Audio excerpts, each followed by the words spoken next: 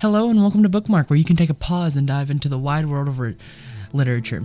The views expressed in this episode are the views of the participants and not shared by the Benton School District. This episode may contain spoilers, so listen at your own risk. Hello, we're here today with Miss Sarah Goodman, the author of Eventide. Hi, thank you for having me. This is my first podcast interview ever. Well, it's our first one we're given. So quick summary of Eventide. Eventide is a ghost story set in the small town of Wheeler, Arkansas in the early 1900s. It follows the story of Verity Pruitt, a recently orphaned girl who indentures as a farmhand in order to stay close to her younger sister Lila. The townspeople of Wheeler are generally kind, and Verity's host family treats her well. They have only one warning: stay out of the woods. Despite their warnings, Verity ventures into the woods and sees what she believes to be a lost girl. The townspeople write her off, and Verity tries to let it go. However, other strange occurrences and the possibility of family in the area pull Verity back into the mystery. Accompanied by friend and fellow farmhand Abel, Verity digs deeper into the rumors of her potential family, and she discovers some unsettling information. Verity must then find the full picture before it's too late for those she loves. That's a really good summary. Yes. You should write back cover copy. All right. So a couple thoughts that we had about it is, I think it was more of a subconscious thing for us, but we felt like the characters talked with Arkansan rhythms and stuff like that, and that's very important to us, because a lot of the times it feels like the characters don't talk like us, and like they're from California or New York, so they don't say y'all or anything like that. Or worse, they say y'all addressing a singular person. I hate it when I see that in books. I know, it drives me crazy. It's just, I think it's more of a subconscious thing, but it really brought me into the world of the book better than it would have if it was, say, a Midwestern accent. Well, you can probably tell from my accent that I am Southern, and I'm from Arkansas. I've lived in the same small town for my entire life. It's got 300 people and thousands of cows. So I wanted to have an authentic Southern voice for the Southern characters in the book. So it was partly intentional, and it was probably sort of unavoidable, just because you kind of have to write what you know. Yeah. And it sneaks into my writing no matter what I do. Yeah. So me personally, I was wondering, is the magic that you used in the book in a reference to any local witchcraft or other stuff like that, or did you come up with it all on your own? It's pretty much a mixture of research and then just things I thought were cool based off of research. I did a lot of reading about the Ozark Mountains and the traditions of granny women who were sort of folk healers, but there was a little bit of a belief, at least among some people, that they had powers beyond just the normal use of herbs and roots and other plants to heal. So I liked that idea, and I just kind of bumped it up. I just made a granny woman and made her more magical than she would have been in real life. Yeah, I find that really interesting, and I feel like that showing that culture is important to other people, and it just makes for a great story too. Oh yeah, and it was some of the most fun research. I research history on my computer. It looks like I'm trying to kill people all the time in creative ways, but I have a lot of research into dangerous spells and things like that, and it's just, that's one of the most fun parts about writing fantasies. Right. So why Arkansas? Is it just because you grew up here? It's because I'm from here. Yeah.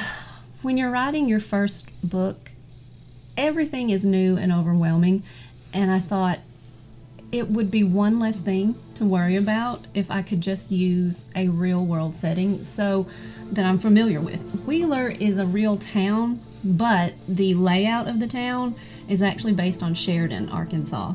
I took the name Wheeler from a town in the northern part of the state, and the layout is from my research about Sheridan, which is right next to where I live in Prattsville in Grant County. Like the courthouse in the center of the court square and the way the businesses are arranged around it and where everything was is from my research into old historical documents about the town. So I wanted to have it set in Arkansas, and it also made it easier on me as the writer at the same time. So I understand that. So why the name Verity? Does it have any? Okay, I try really hard to be historically accurate, and I have to admit that Verity is not a common Southern name. It never was a common Southern name. It's primarily found in Great Britain, and it's a pretty English name. I actually got it from just a throwaway reference in a Terry Pratchett novel. I love Terry Pratchett, which is completely a different genre than I write. He just offhandedly once said something about a character named Verity Pushpram or something comical, because his books are humorous, and I thought, oh, Verity is a cool name. And it does mean truth, and since she's looking for the truth of what's going on in the woods and in the town, I thought, yeah, I'm going to use this. This is a funny thing, though. Her original name wasn't Verity. It was first Vivian. And while I was drafting this book, because it took me so long to draft it, a really well-known book came out called Orphan Train. And the main character in Orphan Train was named Vivian. And so I thought, if Eventide ever gets published, I can't have a character named Vivian coming to town on an orphan train when that is the premise and the opening setup of this pretty famous historical novel that's going all around the country right now. So I actually changed her name to Verity in the early first drafting. Yeah, that would make sense. You wouldn't want it to... Yeah, I didn't want to look too derivative. Did you enjoy writing the book? Oh, so that is a really hard question. I think that, of course, you have to enjoy writing or you wouldn't pursue it as a job. But like everything else, there are going to be lulls and times when even the thing you love the most in the world gets hard or dreary, or when you're reading the book for the 10th or 11th time during edits and revisions where you're like, oh my gosh, this is the worst thing anyone ever wrote. So there are times when it is work, but all in all, yeah, I liked writing this book, and I hope that it shows in the book. I've written other things that I just wasn't quite as in love with the story and the characters, and I feel like that comes across when an author is, having to write because of a contract and not because of, I really like this story and I really want to tell it. So what would you say is the best way for aspiring authors in small towns like these towns that are in Arkansas to really get started with their writings? Well, I think one good thing is that location really is not such a deterrent to succeeding in writing as a business. It's not a hindrance in the way I think it would have been years ago, because everything is online. And I know a lot of authors say it's really important to network and be part of an author community. And I think that is just for support and encouragement. Without, like, for example, my critique partner is an author named Hannah West, and without her encouragement, I would have given up during the drafting process for sure, because it does get long and discouraging. But the best thing to do is connect with authors, whether that's online or in person, so you have that support system, and be willing to revise, because writing is rewriting.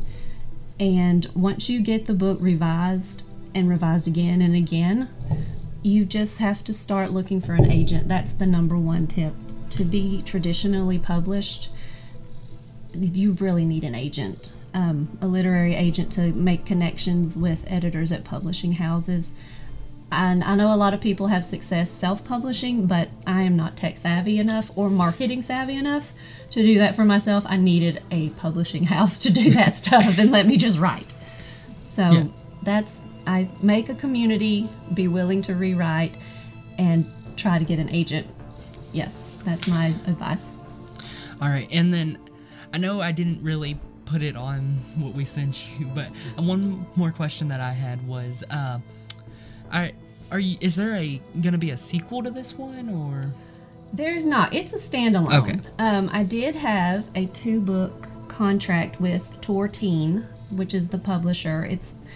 it's part of the Macmillan family, and this is a little bit of the business side of publishing that you don't hear a lot of.